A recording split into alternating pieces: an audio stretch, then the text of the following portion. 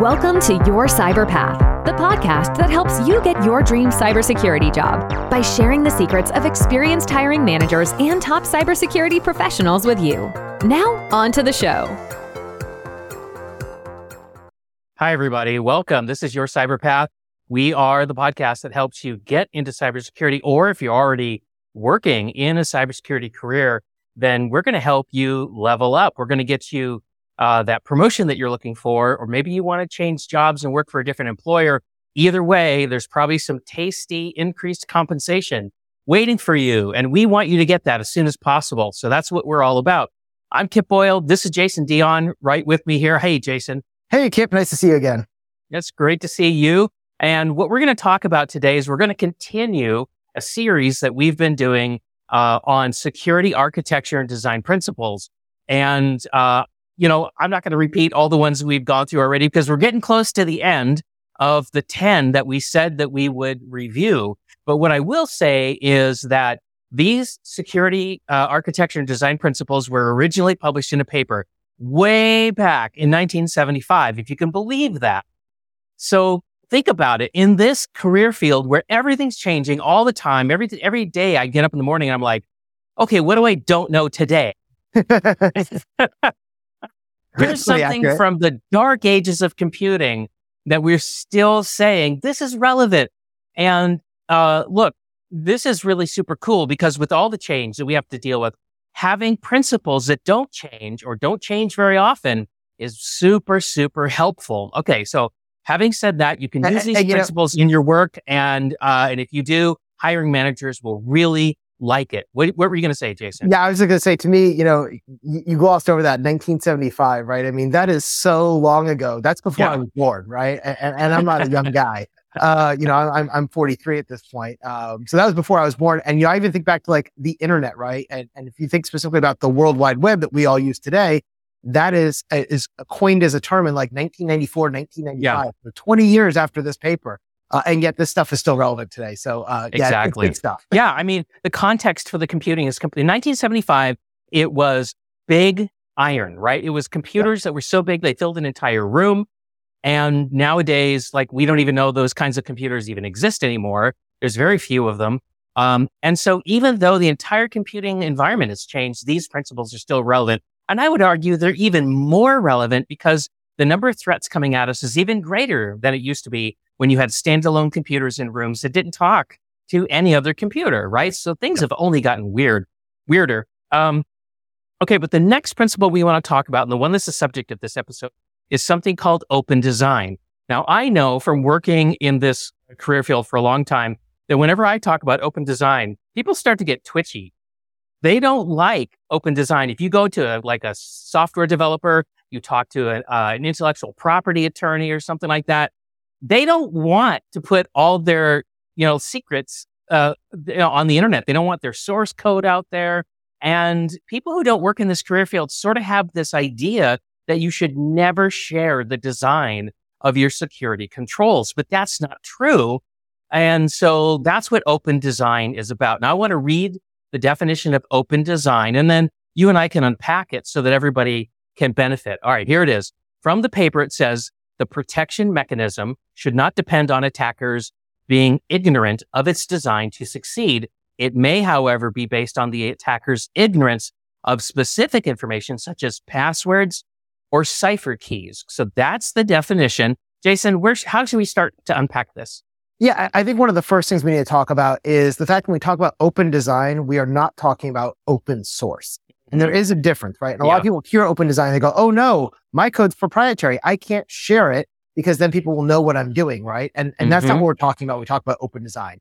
We're talking about the mechanisms and the way that your security is built and the way your code operates, even at a big level, to understand what the pieces are, because that's where you'll be able to identify where those bugs are and where those holes are, and where those vulnerabilities are, so you can make it a more secure system. There is this tug, as you said, like this twitchiness that happens, where it's like, hey, I just built this really expensive, brand new learning management system, and we spent, hundreds of thousands of dollars developing it. I don't want to show people my code because I don't want them stealing it and my competitors having that. Right. But not what we're talking about, right? When we talk about open design, we're really focusing on this idea that you want outsiders to come in and be able to see what you're doing, because they'll find the holes and they'll be able to find and make it more secure over time, right? So this isn't an open source proprietary discussion. You can have open design even if you are using proprietary code. Yeah. And that may look like if you're a Facebook or an IBM or a Google or one of these big companies, you're sharing the source code across lots of layers of your organization so they can help you find those bugs, even if you're not sharing it outside of the organization. So Right. we want to bring that up first because that's one of the things I think people get most worried about. Yeah. And that's not what we're talking about. And can I tag on that for a moment? Because some people might say, oh, well, you're talking about a bug bounty program then. No, we're not talking about that either. Even though it kind of like it's related, right? It's a cousin perhaps of a bug bounty program, but that's not what we're talking about either. Yeah, exactly. And with a bug bounty program, a lot of times they don't have access to the source code, right? And in this case, with open design, you may or may not have access to the source code depending on how open your design is. And you know, one of the biggest places I see this is when we start talking about encryption, but we'll get there later in the episode. Yeah. Now, we want to talk about like where we see this go wrong, right?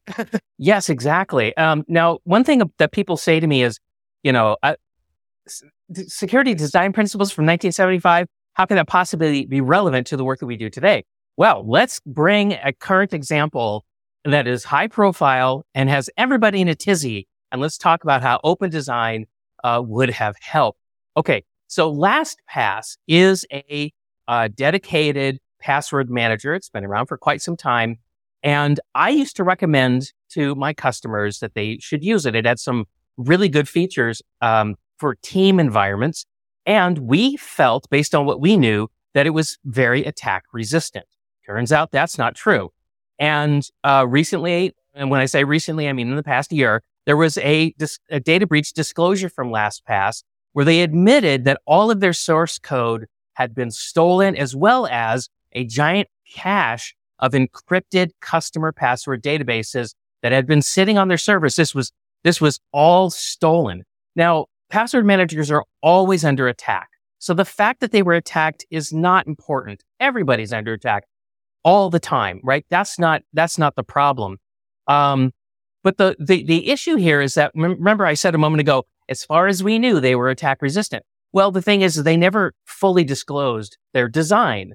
And if you go over to another password manager like 1Password, they have fully disclosed their design. So if you want to know, well, if I steal a 1Password user's encrypted password database, how is it protected? And 1Password has completely disclosed the architecture for how it's protected. Now, they haven't disclosed the source code necessarily, but they have described like the number of times that they encrypt things and the different transformations that they go through. And so that on that basis, I said, we're switching to 1Password because they've actually disclosed enough for me to have a higher degree of trust that they actually know what they're doing and that they've done a really good job of making their product attack resistant. So having opened up this real world scenario, Jason, I know you have some thoughts on this. What's going on in your mind right now?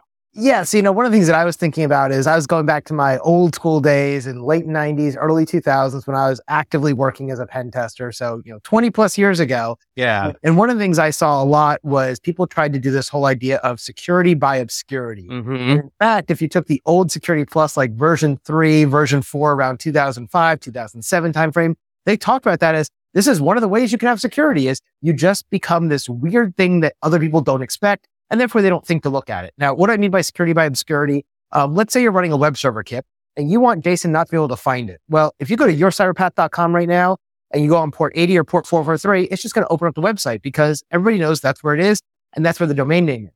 Yep. If I wanted to hide my site, I can make it so there's a special Your Cyberpath site at port 8888. And so to get there, you're going to have to type in yourcyberpath.com:88888.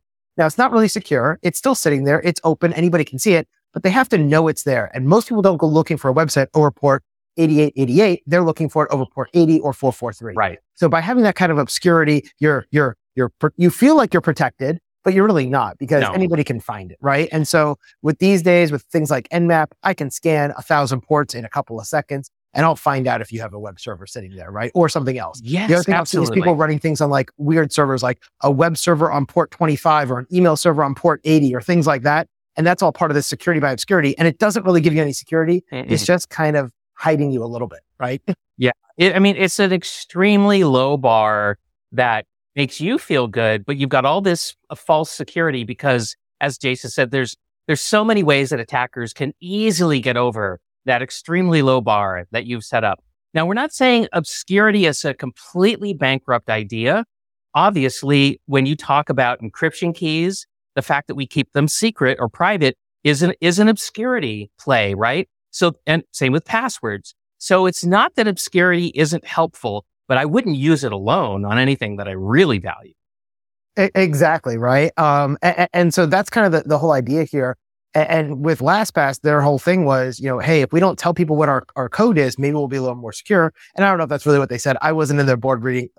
I wasn't in their design meetings, but you think that's something like that. If I remember correctly with the LastPass breach, what they ended up getting hit on was actually one of like the third-party features under their freemium model, like the ad-supported tier or something like that, which never should have been in a security product to begin with, right? That's right. That's right. Not the whole different description. We talked about that in one of the previous principles of minimize the functionality to just and secure the heck out of it. That's right. We did. And sometimes, I don't know if you've ever seen those demotivational posters. I don't see them around too much, but I remember seeing one and it said, sometimes your life, the purpose of your life is to serve as a warning to others. Yes. And I just don't want to be that company. I don't want to be the one for everybody else. No. And I don't want to pick on LastPass per se, because I don't know anybody who works there, but their high public failures cannot be ignored. And I think anybody who has a failure, if you can learn from it, right? Now you're making lemonades out of lemons, and really let's try to learn from some of this stuff. So we're not trying to bash them. We're just trying to learn from what they've done. So, okay. So that's the thing with LastPass is they got attacked. Nobody should be blamed for getting attacked. However, they didn't publish their design in an open way, so they couldn't benefit from other people giving feedback and saying, hey, you might want to reconsider this. Or, oh, here where you did that, all these other companies got nailed because they did that. It's not a good practice. You should fix that.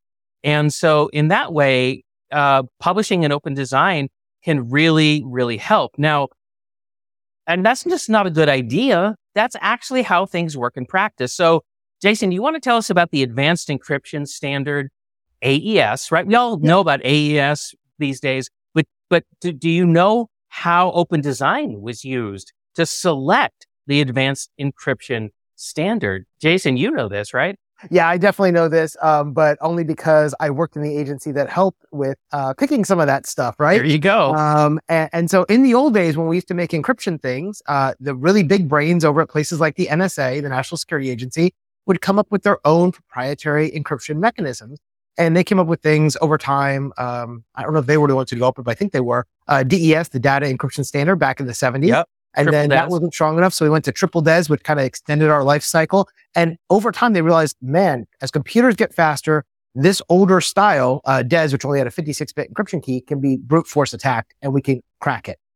These days, with your computer at home, you can crack DES in a few minutes, most of it. It's not that hard, right? And so they did like a Band-Aid by doing triple DES, where they encrypted, decrypted, and encrypted 3 cycles using different keys and all that kind of fun stuff. And they said, hey, we need to get a better standard. And so they came up with a contest, essentially, and it was sponsored by NIST, and there was a lot of participants across the federal government, including the NSA.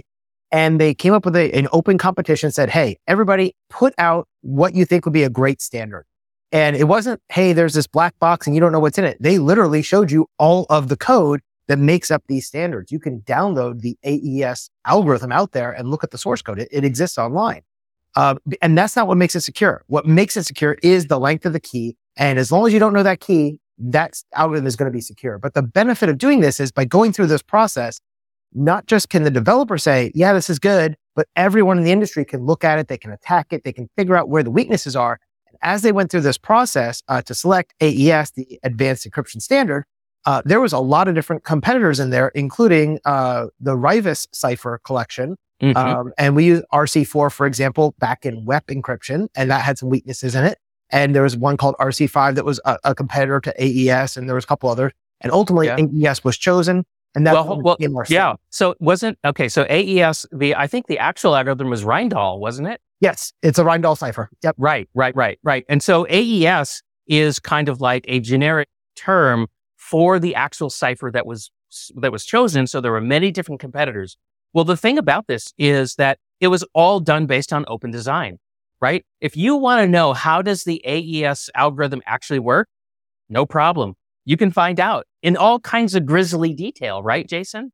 Oh, yeah. I mean, you can find white papers that are really in-depth and tell you exactly how this thing works because everybody needs to know how to build the algorithm so everybody can use it, right? Because it's an open standard at this point, right? That's used pretty much across the world, except for a couple of countries that are on the prohibited list of getting high levels of encryption. But in general, almost everybody in the world can get access to AES, and you use it on a daily basis, whether you know it or not. Yeah. If you have a Windows computer using BitLocker, guess what? You're using AES. If you got an iPhone using FileVault, guess what? You're using AES to do your data at rest encryption behind the scenes without you even doing anything. Yep. And what protects it is not the algorithm. It's the key to that algorithm. And because every key is different, without the key, it would take years of brute force to try to get that data out until quantum computing's out. And then that'll just throw a hole in everything, but that's a story for another day. I was about to say, are you trying to start a different episode in an episode? Don't do that. We'll put that on the list for quantum computing for the future. We'll talk about that in a future episode. It is important. That is a big threat to encryption and modern techniques. Yeah, it is important. But the NSA is on top of it. In fact, NIST just recently published some algorithms that they think are going to be quantum computing resistant. So there's already some good work going on there. We'll talk about that another time. But as we wrap up this episode, I just want to say that if you just stop for a moment and think, okay, here's this advanced encryption standard published by NIST and supported by NSA, and they went with an open design. Now, if that doesn't tell you the value of open design in the modern world, I don't know what will, because I can't think of a better, more compelling example. So if you are facing a situation where you're going to build something and you're on the project team or whatever, and you're working as a cybersecurity analyst, you absolutely should be asking, are we going to do an open design? And if not, why not?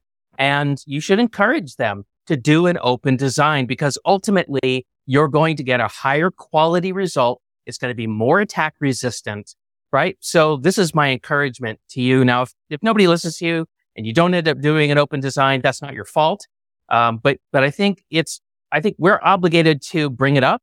We're obligated to explain why it would be a good thing. Although it's not necessarily our risk, so we may not get the final answer. Anyway. The other thing I'd say for open design is for those of you trying to break into cybersecurity, this is an area that can actually help you break in and make a name for yourself, right? Every time a new protocol comes out, every time a new design comes out, every time a new advanced encryption algorithm is being developed, something like that, they put these things out for public comment and public review. And so you can go find what's called an RFC, a request for comment. And when there's a new standard like Wi-Fi 6, they put out a request for comment on it. And you can go through that standard and read the 80 pages of documentation on what is Wi-Fi 6 and what's included and blah, blah, blah. And you can make recommendations. And now your name gets part of that. And so when people start searching for your name, they're going to see, oh, Jason worked on the Wi-Fi 6 standard. Oh, he must really know what he's talking about, even though you may have had a very small part of it. But by being part of that request for comment process, or even like the NIST cybersecurity framework, early next year, they're coming out with NIST cybersecurity framework version 2. And there's a lot of people who are helping build that. And if you're part of that, your name's going to get on there. And there's projects like this that you can be a part of that will help get you notoriety, which will then help translate into more salary and more job offers later on. In fact, Kip, you and I are working with Accolade as we're building out new certifications. And we had a whole group of people who were helping us as we're building out the certified cyber resilience fundamentals and certified cyber practitioner certifications. We're going to be doing some risk management certifications in the future and some other ones. So listeners, if you're interested in that, definitely shoot us a message and you can get involved as one of our volunteers that's helping build these things. And that also gets your name into those textbooks and other places. And that is going to pass additional things you can put on your LinkedIn that gives you credibility out there in the marketplace. So I guess you could say in a way that Accolade is doing open design on its certifications. Oh, yeah. Very much so. One of the things that we are doing as part of our certification process is we are mapping out what does it take to take a certification from idea to final delivery in production. And you and I know what those processes are because we just spent the last year doing it for the first certification. But we want to be able to share that with other people so they know these certifications aren't just Kip and Jason wrote down 50 questions and put it out there and said, this is a certification. That is not what we did. We went through the whole long, drawn-out process to make it a worldwide recognized industry standard certification. And there's a lot that goes into that. And we want to tell you about that on our Accolade website. So when you go there, you can see it and go, oh, that makes sense. That's why this is important. It's not just two guys with a good idea in the basement, right? Not just. Yeah, not great. That's where to start, but then it goes further, right? That's right. And that's the way all great startups are, right? We all start with an idea, and then it's how do you execute that idea that really makes the difference. Exactly. Okay, well, I don't have anything else to say about open design. I think this one is pretty cut and dried. Anything else from you, Jason, on it? No, that's it. I just wanted to, basically say thank you to you for joining us again for another great episode of Your Cyber Path, both the audience and you, Kip, for joining us. I think it's great, the stuff that we are able to put out here and help people in their careers and help them kind of figure out what they don't know and what they need to know and where they want to go from here and how to get, better jobs and better careers and more money, because at the end of the day, we want to be able to take care of ourselves and our families, and we know all of our listeners do as well. So, that's what we're here to do, is to help you advancing your careers. So definitely, if you have any questions for us, you can always reach us at yourcyberpath.com/ask. That's ASK. We have a little widget there that you can put in your questions. And in a future episode, we're going to be playing some of those questions and responding to them live here on the podcast. So keep your ears out for those future episodes as they come out. And, we hope you enjoy it. All right. Thank you for listening to another episode. We'll see you next time. Thanks, everybody. Thank you for listening to this week's episode of Your Cyber Path. Don't miss an episode. Press the subscribe button now. If you would like to learn more about how to get your dream cybersecurity job, then be sure to visit yourcyberpath.com, where you can access the show notes, search the archive of our top tips and tricks, and discover some fantastic bonus content.